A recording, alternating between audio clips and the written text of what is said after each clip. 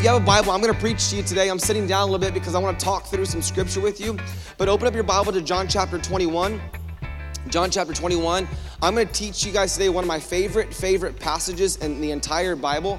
And it's in John chapter 21. I want to read it to you in just a moment. But as you're turning there, I want to read to you guys Acts chapter 1, verse 3. The Bible says this: during the 40 days after he suffered, his name is Jesus, and he died, he appeared to the apostles from time to time, and he proved to them in many ways that he was actually alive. And he talked to them about the kingdom of God. So Jesus, after he died on the cross for our sins, a lot of people didn't know this, but Jesus walked the earth for 40 days. He walked and talked and he moved, and the Bible tells us why he did what he did. One of the things that I think it's important, he wanted to prove to people that not only was he Jesus, but he wanted to prove to people that he was God. Jesus wanted to prove to the world that he was God. And so one of the ways that he did that was he went around and he showed himself to people. And so over the next 40 days of his life, we're into a week now. This is day 7. People are like starting to see Jesus now, and they're starting to have interactions with him. They're trying to see what was up with him, and you know he had this deal where he's like he came back from the dead, and people are seeing him now, and their minds are being blown, and they thought the resurrection was crazy, and they thought Good Friday was crazy, but when Good Friday happened, people disappeared. They checked out. They're like, man, he's gone. He gone. Like he's dead. He ain't coming back no more. And so they took off. And then 3 days later, people are like, we're going to go to the tomb. We see Mary and a few other people start going back to the tomb. And he comes out of the tomb, and and because he was God, he can actually roll that tomb away. The Bible tells us and records that he left that tomb. When he left that tomb, people started coming and see where in the heck did he go? Where did he go? They were having a Where's Waldo kind of moment. Like where is Jesus at? If he is God, where is he at? It's important to know this, that we celebrate Jesus in his resurrection, but he walked this earth and he left some final things for us. And how many of you guys know this today? When you only had 40 days to live, you would drop some wisdom bombs. Like you'd be giving your best information out. And so he does that. But I wrote down this in my notes in here today, that I think it's important to know that we celebrate Jesus' birth, and that we celebrate that on Christmas, and that's a huge deal, that we celebrate his birth, and then we celebrate his death. It's called Good Friday, and that's a huge deal. But we celebrate his resurrection on Easter, and that's a big deal. But there's another big moment of his life, and it's called the Ascension. And if you read the Bible, and I'm not going to preach that to you today, or I'm not going to teach it to you today, but in Acts chapter 1 that I was just reading to you, that's the Ascension. We see that he ascends up into heaven. And he shows us that. And so I'm going to end our four week talk series with you guys on the Ascension. But today I want to talk to you about kind of when he shows up. And if you have a Bible, you can look in John chapter 20. I'm going to be in 21, but in John chapter 20 in your Bible, if you have a New Living Translation or a modern translation, it would say the resurrection on there. And as you go down from that passage, and that passage of scripture, people, one of the saddest verses in the Bible is John chapter 20, verse 10. The Bible says this: then they went home. Then they went home. People were checking out. They're like, he's gone. Like he's not here. Like he's dead. There's no need to be here. And so that on the resurrection day, people disappeared. They checked out. And as you keep on reading there in John chapter 20, you see that he appears to Mary Magdalene. She goes back to the tomb, and he's not there, and she's freaked out. That'd be scary for you also. And if you keep on reading in John chapter 20, he appears to some more of his disciples. He appears to Thomas. You guys know the story about Thomas. He gets the name Doubting Thomas. Doubting Thomas was the guy where Jesus said, I wouldn't believe that he rose, or I won't believe that he rose again until I can see the nail-pierced hands. And Jesus is like, I'm glad you asked. Roll the sleeves up. And it was like, poof. He's like, here's the nail-pierced hand. You won't believe it. So here, and Thomas got to reach down and see with his eyes. And I don't know if he reached down and he touched those nail-pierced hands, but he saw that. And then he appears to Thomas. And then what I like about John chapter 20 is that he kind of appears to some people. And then we get to John chapter 21, and he appears to a majority of the disciples. Like he's like just showing himself, and he's like, boom, here I am. And so there's a story in the Bible that I want to teach you today that I think it's important for all of us in here today. But before I read John chapter 21, I want to ask you the question today is, do you want to see God? Do you really, really, really, really, really want to see want to see God, because when people come into this space that we created, this environment, that's what we really want them to see. You know, I can sit on the front row and I can look at Jeremiah and I can see the guitar players. I'm like, man, these guys are killing it today. I was back here this morning with Gabe, and he was setting up the drums, and sometimes I see him get some really cool, some really good, cool pictures of the drum set, and it's important that when we come here that we can see some things, but we got to see beyond what we see. We got to see beyond what we're really seeing. There's so much more than just the communicator. There's so much more than just the worship leader. I was at the gym this week, and I saw my friend Sarah, and she was like, man, your wife. I'm like, I know she's hot, isn't she? He's like, no. She's like, yes, but no. What I'm going to say is that, man, she's so anointed. Like, she's like, man, like, you can see God.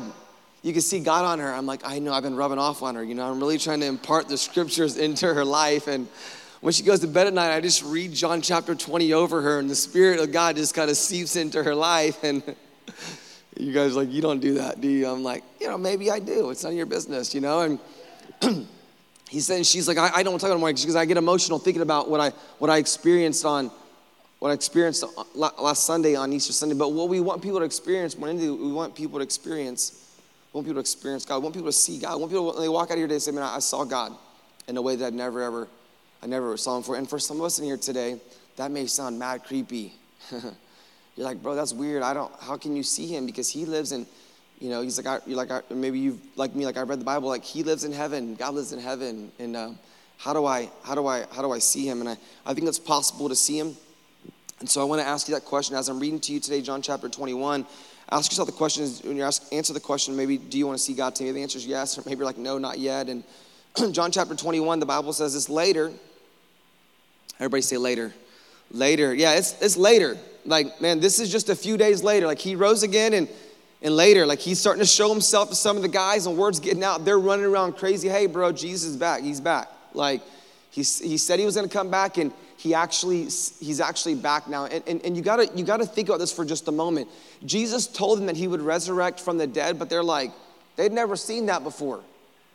And if you've never seen that before, then you've never seen that before. So you're not 100% sure you're buying into everything that they're selling, everything that they're telling you is possible. And so later, Jesus appeared again to his disciples beside the Sea of Galilee. This is how it happened. I love the New Living Translation. This is how it went down. Several of the disciples were there. Simon Peter. It's important for you to read the Bible because Peter is the guy, we didn't study this last week, but Peter is the guy where he says to Jesus, I would never deny you. Right? They're having their last dinner. Right before Jesus is taken away and before he's sold out by Jesus, they're having dinner. And Jesus is saying, hey guys, one of you guys is going to deny me 3 times in the next 24 hours. You're going to deny me. And Peter's like, oh, I would never, not me. It would have been safe to say they should have been pointing at Judas because we know that he actually he turned Jesus over for some money, for some coins. And at this point, Judas, he's dead. He's taken his own life because he's the guilt and the shame that's overcome his life. He couldn't bear it, and he takes his own life. And we see Peter here. Now, Peter is the guy that where they come up to him. People see Jesus and Peter, and they see him, and they're like, hey, and the crucifixion has happened, and they start seeing the disciples, and they're like, hey, weren't you the guy that was there when Peter's like, no, not me. Hey, weren't you the guy didn't I see you there at the town where he was beat? No, not me. 3 times he denies Jesus. He's also the same guy, which we like Peter for this. Peter walks on water, but not only that, whenever they came in to get Jesus, Peter pulls his sword out and he cuts off one of the guy's ears. I love that. That's my kind of guy. Like, that's the kind of guy you want on your safety team. Like a guy that's going to drop somebody in a heartbeat. That's the guy you want in your entourage. Like, you want some people, I always told you guys, you need people that are going to pray with you. You need people that are going to stand with you, but you need some people that are going to fight for you. Peter's going to fight with you. Like, you want a guy you want all your friends to be Christians because you want to be going the same path, but you want a guy who's barely a Christian. You know, like, he's saved, but he doesn't quite get all the rules of engagement. Like, you want a guy that's not afraid to drop somebody. Like, I want some friends that are packing, you know, like my friends like, do you carry a gun? I'm like, I used to. Like, why don't you more? I said, because not all my friends carry guns. I have an entourage now, so like I don't need to, I'm not worried about it. Like, you want a guy in your team that's going to take someone's ear off. Peter's the guy.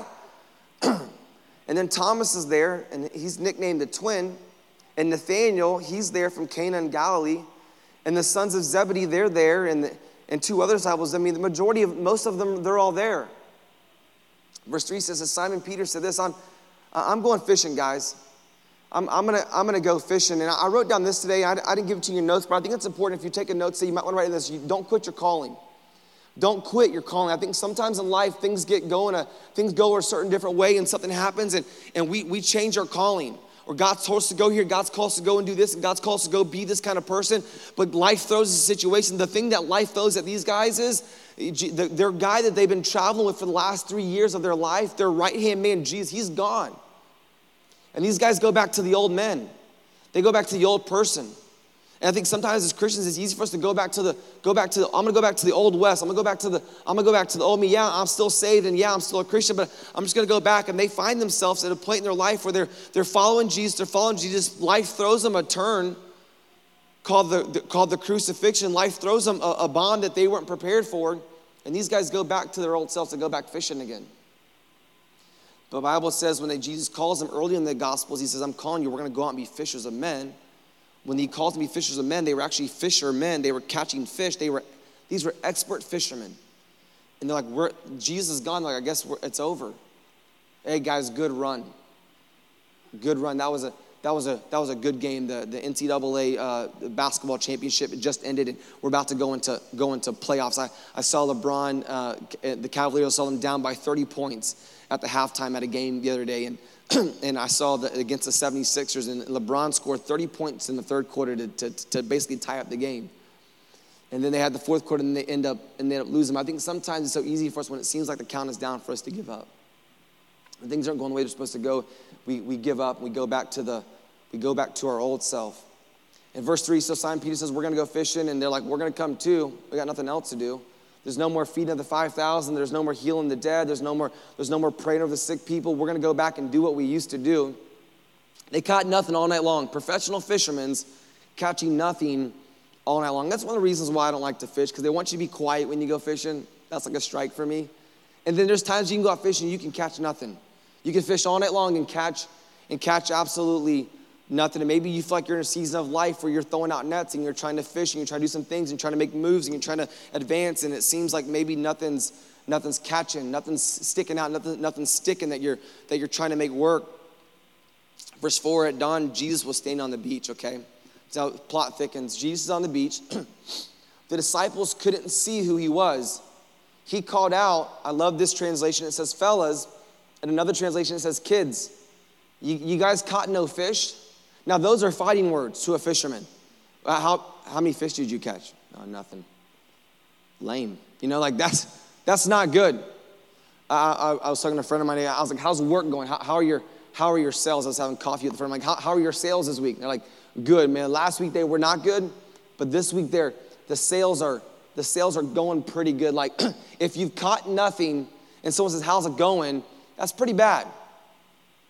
That's not what you're there to catch fish, but you're catching nothing.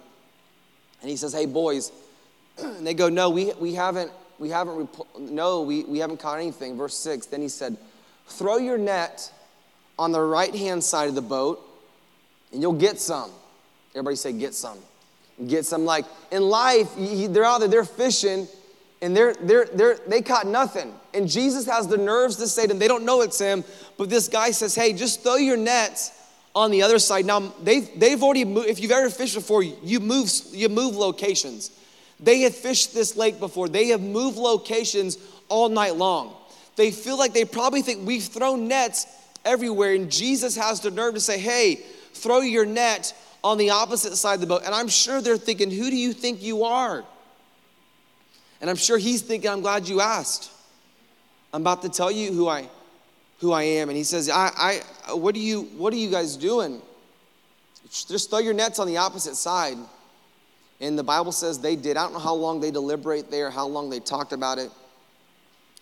They were in the process of cleaning out the nets, and they were calling it quits. And they throw the net on the other side, and the Bible says this, there were so many fish in it.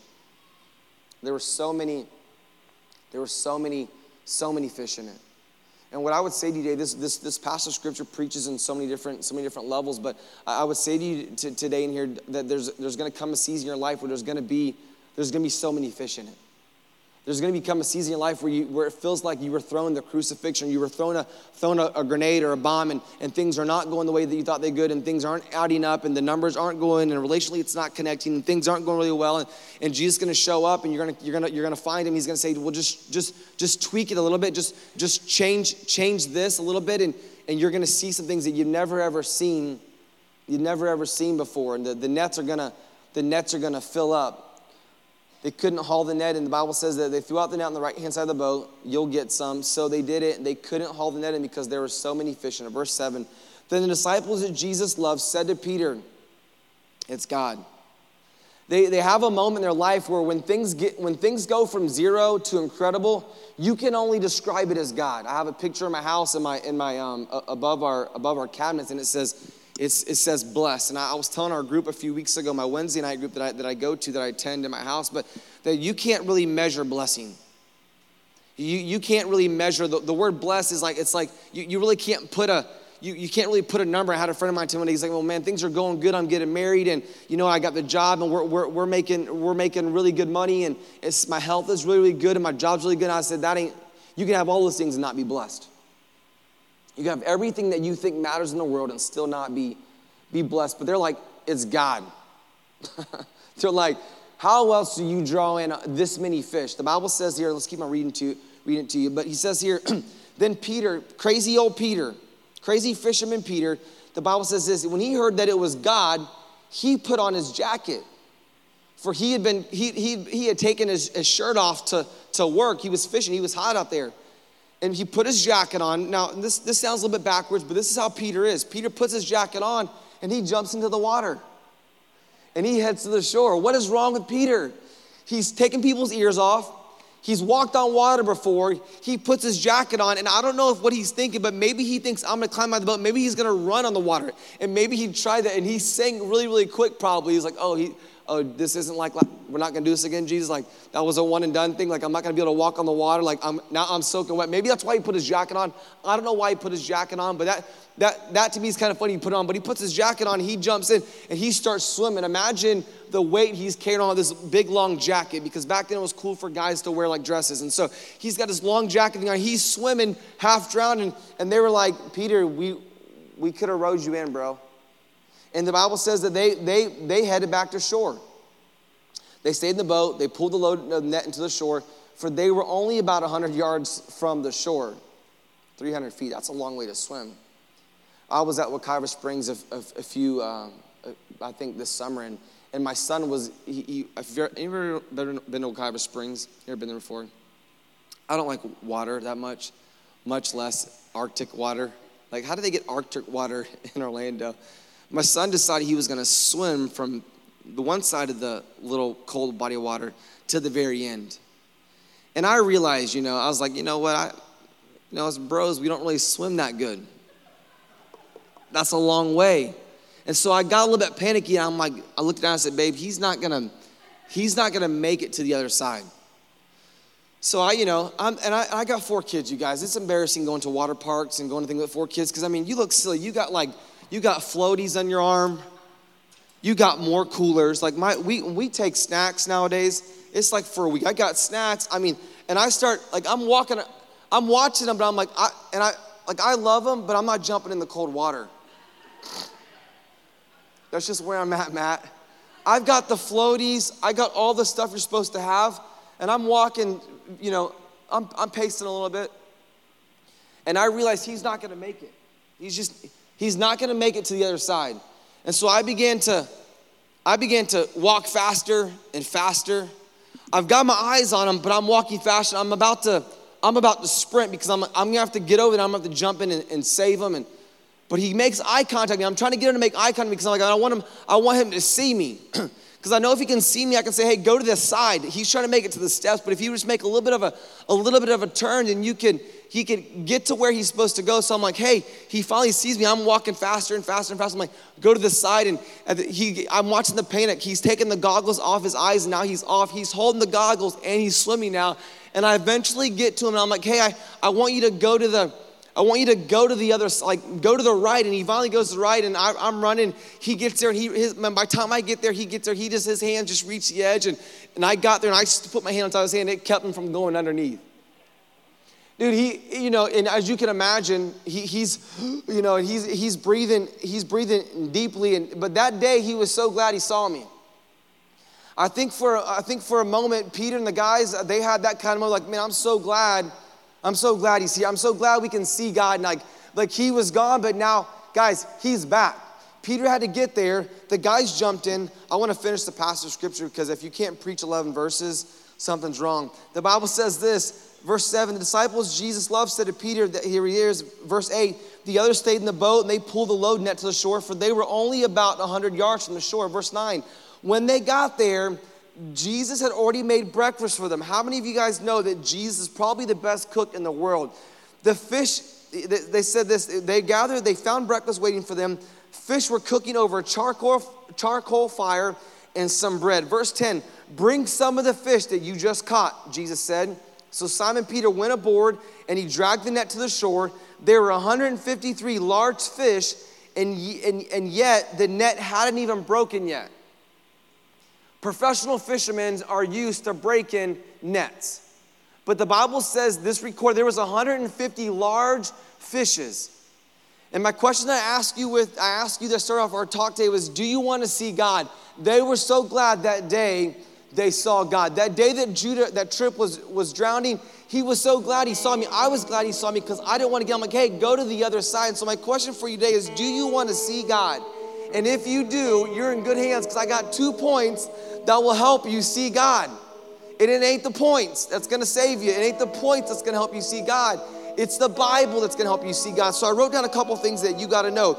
If you look long enough, you will see God. They were there. They were on the boat. They were looking across the way, and they were like, man, I don't know who that is. I'm not sure who that is. I can't tell who that is, but they kept on looking. They were fishing, they were looking, and they were fishing, and they were looking because they thought, who is this guy to tell us to throw the net on the other side? Like, he must be somebody. Have you ever been somewhere and you see a bunch of people with a bunch of cameras, and you're like, man, that must be somebody. I don't know who it is, but it must be somebody, but it was God. I want you to know today, if you look long enough, you will see God. Here's a good point about when you see God. Here's what I know. If I see God, I'll know where I'm going. I've never got lost following God before. We get in the car. If you say right now, let's go to lunch after, and I say, follow me, I will lose you. I'm not one of those guys that I'm not nice to follow. I'm trying to get there. It's 2018. Use your own GPS. Like, you want to follow me, it's on you. If I run a red light, you got to run a red light. Like, I'm gone. Like, I'm going to where I want to go. I want to get there. I'm gone. If you're following God in here today, you'll always know where you're going. I mean, so many people, they don't know where they're going. When do they don't know where they're going? Because they ain't following God. That's easy. Like, that ain't hard to get that. Like, they're moving. They're going. They're making some sort of progress. They're making some sort of advances, but they have no idea where they're going. There's nothing more miserable than going somewhere but don't know where you're going. I remember the first time Matt tried to teach me to ski. It was the first time and it was the last time. But they gave me this little starter rope to help me get up, and I got up the first time, and he's like, man, that was awesome. He's like, let's try it again. Let's try it again. The second time I went to go, I didn't get up as good the next time. But I know this about wakeboarding because I wakeboarded before, but I know this, the goal is you'll never get up unless you hang on to the rope. I just knew that. Well, I remember hearing the boat go, woo, and I remember being in the water and just drowning, and I'm just hanging on. And I'm just hoping this, because I didn't think you would lie to me, but you're like, man, just hold on. I'm going to pull you. You know, every coach is like, I'm going to pull you out of the water. The boat does all the work. Liars. I'm just, and I hear him like, he dumps the thing, and it's 0 to 20, And I hear it go, woo. He goes, hey, bro. After I surface, he's like, hey, bro, if for some reason you don't see yourself going up out of the water, let go of the rope.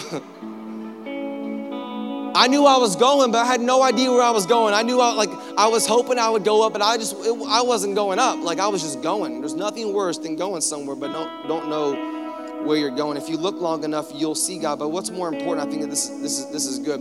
When they got out of that boat, they saw that it was God. That was huge. But when they got out of the boat, they went up to him, they gave him a big hug. They're like, you're not doing that thing. If you have little kids, you know what that's like. At 4 a.m., 5 a.m., they come, hey, Mom, Dad, you awake? Your finger's in my eyeball. Of course I am. If Dinah wakes up scared, she left, so I'm gonna talk about it. But if she wakes up scared in the middle of the night, she'll reach over and check, make sure I'm there. And she'll go, are you good? I'm like, I was, but you woke me up. If just in case if my eyes are closed, I'm doing really good. If you're shaking me, if you're doing that, I'm not good. I don't like that. Like there's a reason why I sleep on an eighth of the bed over here on a king size bed. Like I want my eyes closed. I want to be sleeping. But dude, those guys got out of the boat. They saw that it was God. They ran up to him. They put an arm around there. They're hugging him. Man, it's Jesus. Because if you look long enough, you'll feel God. When people come here on a weekly basis, like, man, I felt something in there. What they felt was God. And that's what we want people to feel. Like, we want you to have a hug. We want to embrace you. We want to give you a high five. I told our team, like, I want everyone that comes to get a, hey, how are you? We're glad you're here, or a high five. I want everybody to get that. And if you didn't get that, you got to be the person out giving it to somebody. Like, we ought to get everybody to get a hug, or hey, high five. Man, I'm glad you're here, high five. Everybody ought to get that.